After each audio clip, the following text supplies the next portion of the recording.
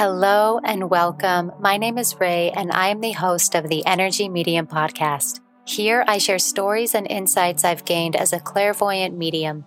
Take a deep dive into my episodes and get in touch to ask a question or request a topic by clicking the links in the episode description. To book a reading or to share your story, find me on Instagram at Energy Medium or visit my website, energymedium.com. Welcome to the podcast. I'm so glad you're here.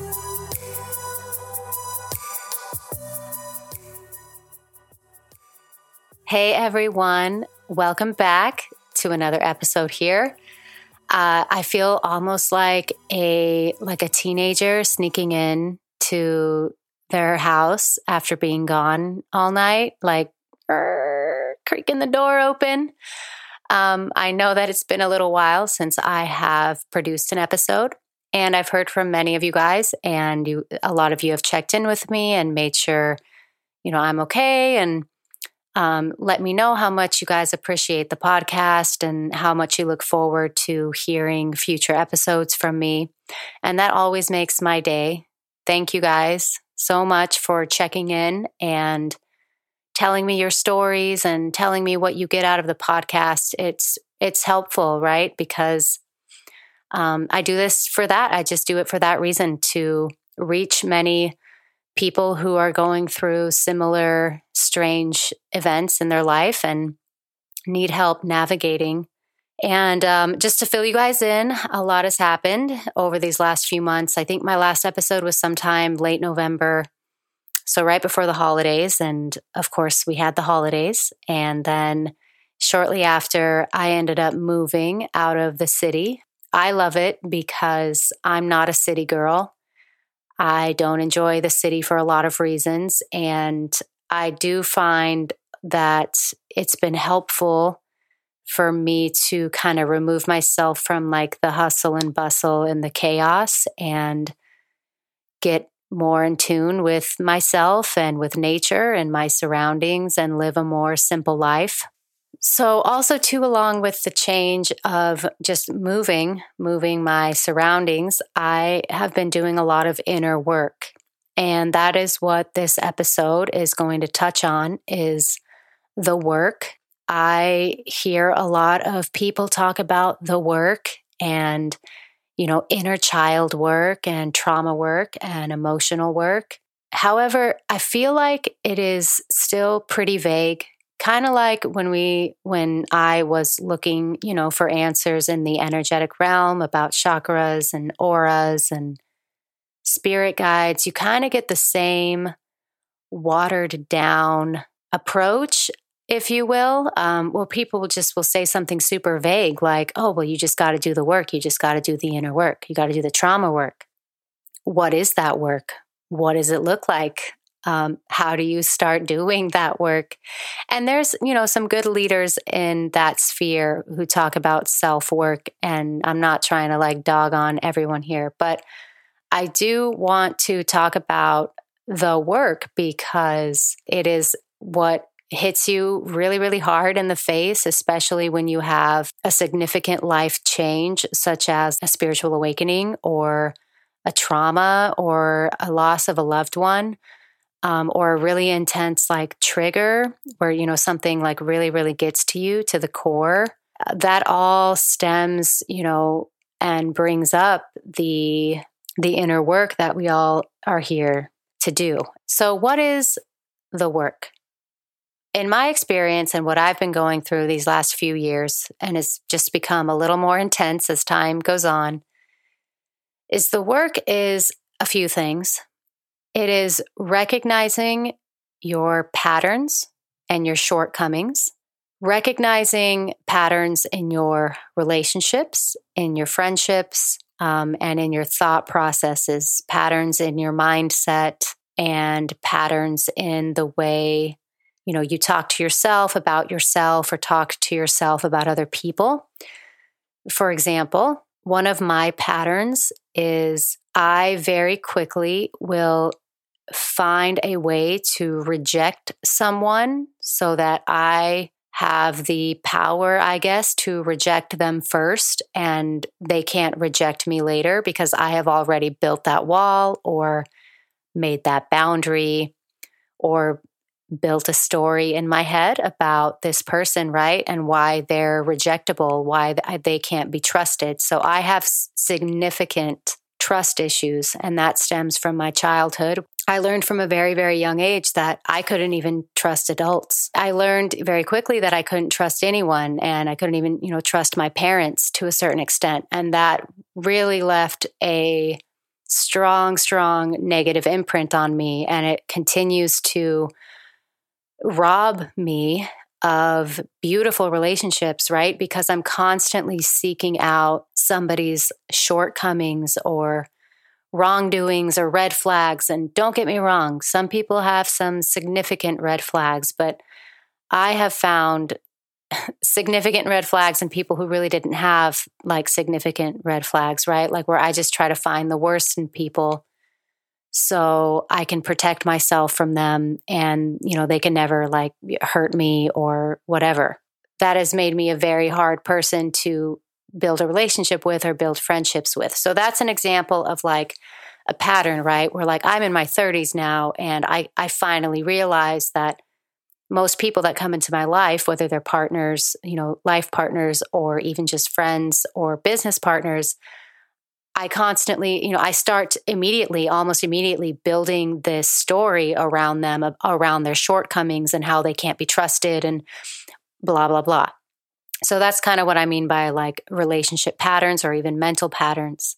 The work is being, real and honest with yourself and kind of seeing yourself from a bird's eye view. But it's challenging because we can often justify why we are the way we are, or, why I always seem to find the negative in someone, right? It's a protection mechanism. I have to do this for survival. When we start doing the work and we start recognizing patterns, we need to notice and be honest with ourselves and recognize too, like, okay, I have this pattern, am I willing to let it go, or am I going to sit here all day or for the rest of my life and justify it, right? And cling to it even more because I don't know how to let it go, because this has literally been my survival mechanism my whole life. And that's where I have found myself,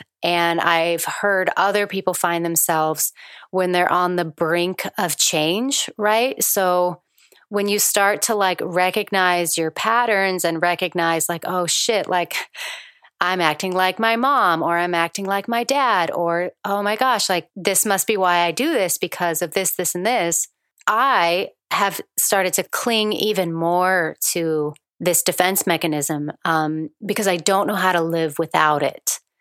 So a lot of times when we go through like a spiritual crisis or some sort of trauma or awakening or whatever, yes, maybe we've been aware of our patterns up until that point. But now, as we start to open up, as we start to expand, and as we start to step into our mature selves, it actually gets like even harder to let it go, to let our patterns go, and to let our triggers go. And that is very much where I'm at right now. Is it almost feels like I'm living in the back seat of the car, and I'm just watching little, 14-year-old Ray drive the car and make these decisions and push people away and build these walls and seemingly protect herself, but in an immature, destructive way. Now, that might seem insignificant and not all that important of a pattern that I'm working through because it sounds very simple. However, it is the most crucial negative pattern I have ever worked through. Trust issues are very special because trust issues, of course, usually always stem from childhood. They deeply affect the development of our root chakra. The root chakra is all about safety and grounding and rooting into where we belong. And in order to do that, we have to be able to trust other people. especially our parents or our caregivers. People who have trust issues that I have found, including myself, also have pretty significant health issues, because when the root chakra is not developed properly or potentially has blocks or damaging from relational trust issues, very strange illnesses or even infertility can arise. And those of you who have been following me since the beginning, you know that I have an autoimmune condition that greatly affects my root chakra. No doctor I've ever seen, a Western conventional doctor, would guide me or tell me that the physical illness I was experiencing for so long was a manifestation of an emotional distress and of an emotional problem, an emotional pattern. And I only found one person my whole life who actually recognized that and who actually helped me understand that the more I healed through my relationships and through my ability to love and trust someone and begin to develop true, authentic, vulnerable relationships with other people, it would send a signal to my body that it was safe to start to heal.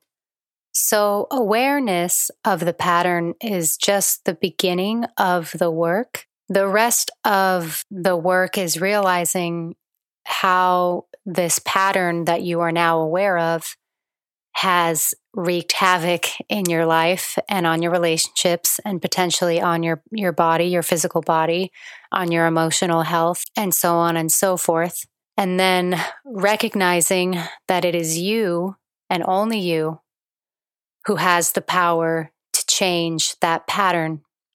And we can definitely be guided by great teachers and great mentors and people who are able to see us for who we really are and see big picture and help us to recognize our patterns. Absolutely, those people are helpful, but those people cannot change the pattern for us. We have to change that pattern. That is what I believe the work is actively changing your pattern, because I meet a lot of people who will justify with me that they are aware of their pattern and why they have that pattern, but they are not actively trying to change the way they act and the way they are and step into their more mature selves to stop acting out the trauma and destructiveness of that pattern. So this is where I believe is the most important part of the work, and that is we must become our most mature and highest self. We must become that person. Now, the problem is that many of us have not had a good example of what that person looks like or acts like or does or thinks like. A lot of us don't have good role models. A lot of us are in positions that we're in because, like I said, of that childhood trauma or whatever it was that got us where we are today.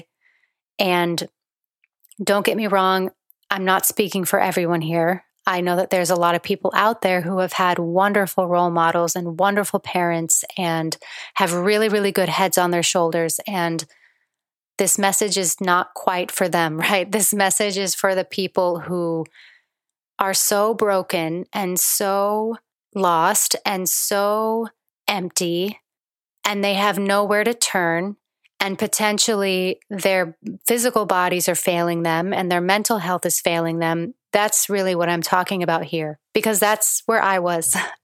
That's exactly where I was before 3 years ago when my eyes finally opened up and I started embarking on this work. So again, the work is stepping into really, really big shoes that only you can fill. And the way I have started to do this in my own life is I take time, intentional time, at least once a day, to envision the woman I want to be and the woman I want to step into. How does she act? What thoughts does she think? How does she care for herself and care for other people? How does she protect herself with strong boundaries by not pushing people away? So there's this balance, right? Where in order to step into our most mature self, that doesn't just mean like we're happy-go-lucky and we don't have any problems anymore. That's not the end-all be-all. We will always have problems and we will always be working towards solving them. But what I'm saying is who we show up as we begin to solve these problems and reapproach people and heal our relationships and heal our bodies and heal our mental states is 100%, in my opinion, the only way to fix these issues is by actively, consciously striving to be better and better.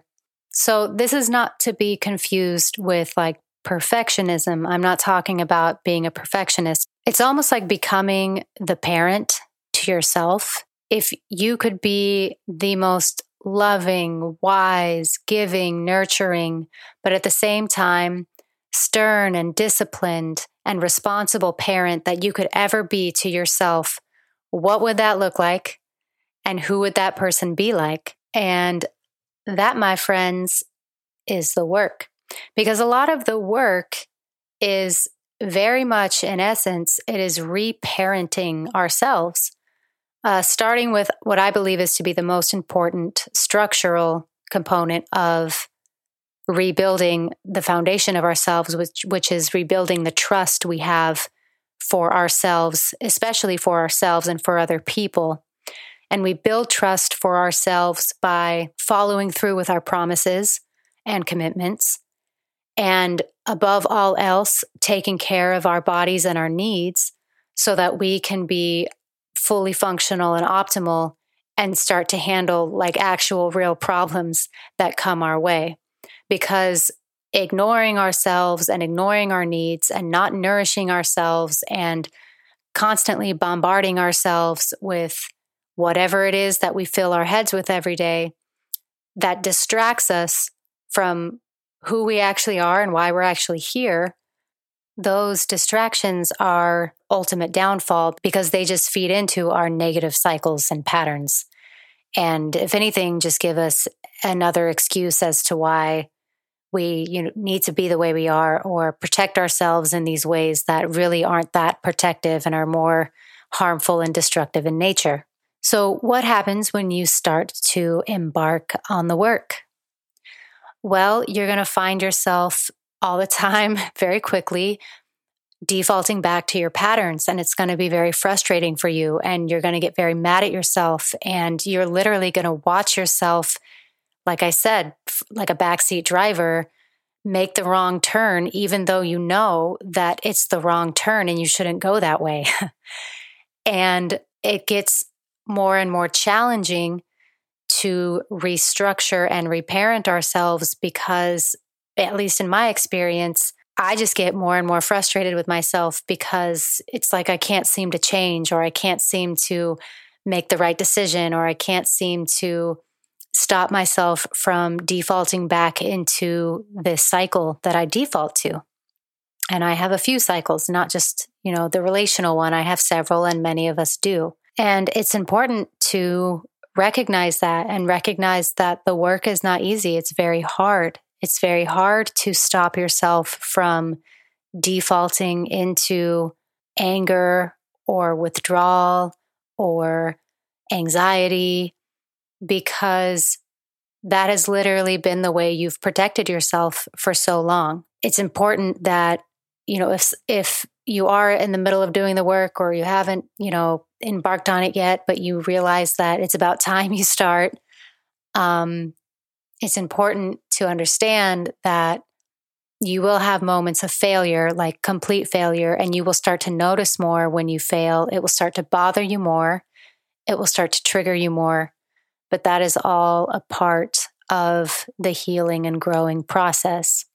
Ultimately, I don't think any of us like our negative, destructive patterns because ultimately they just end up hurting ourselves and other people. And that is the worst hurt, because what I'm realizing now is that, and this did not make any sense to me.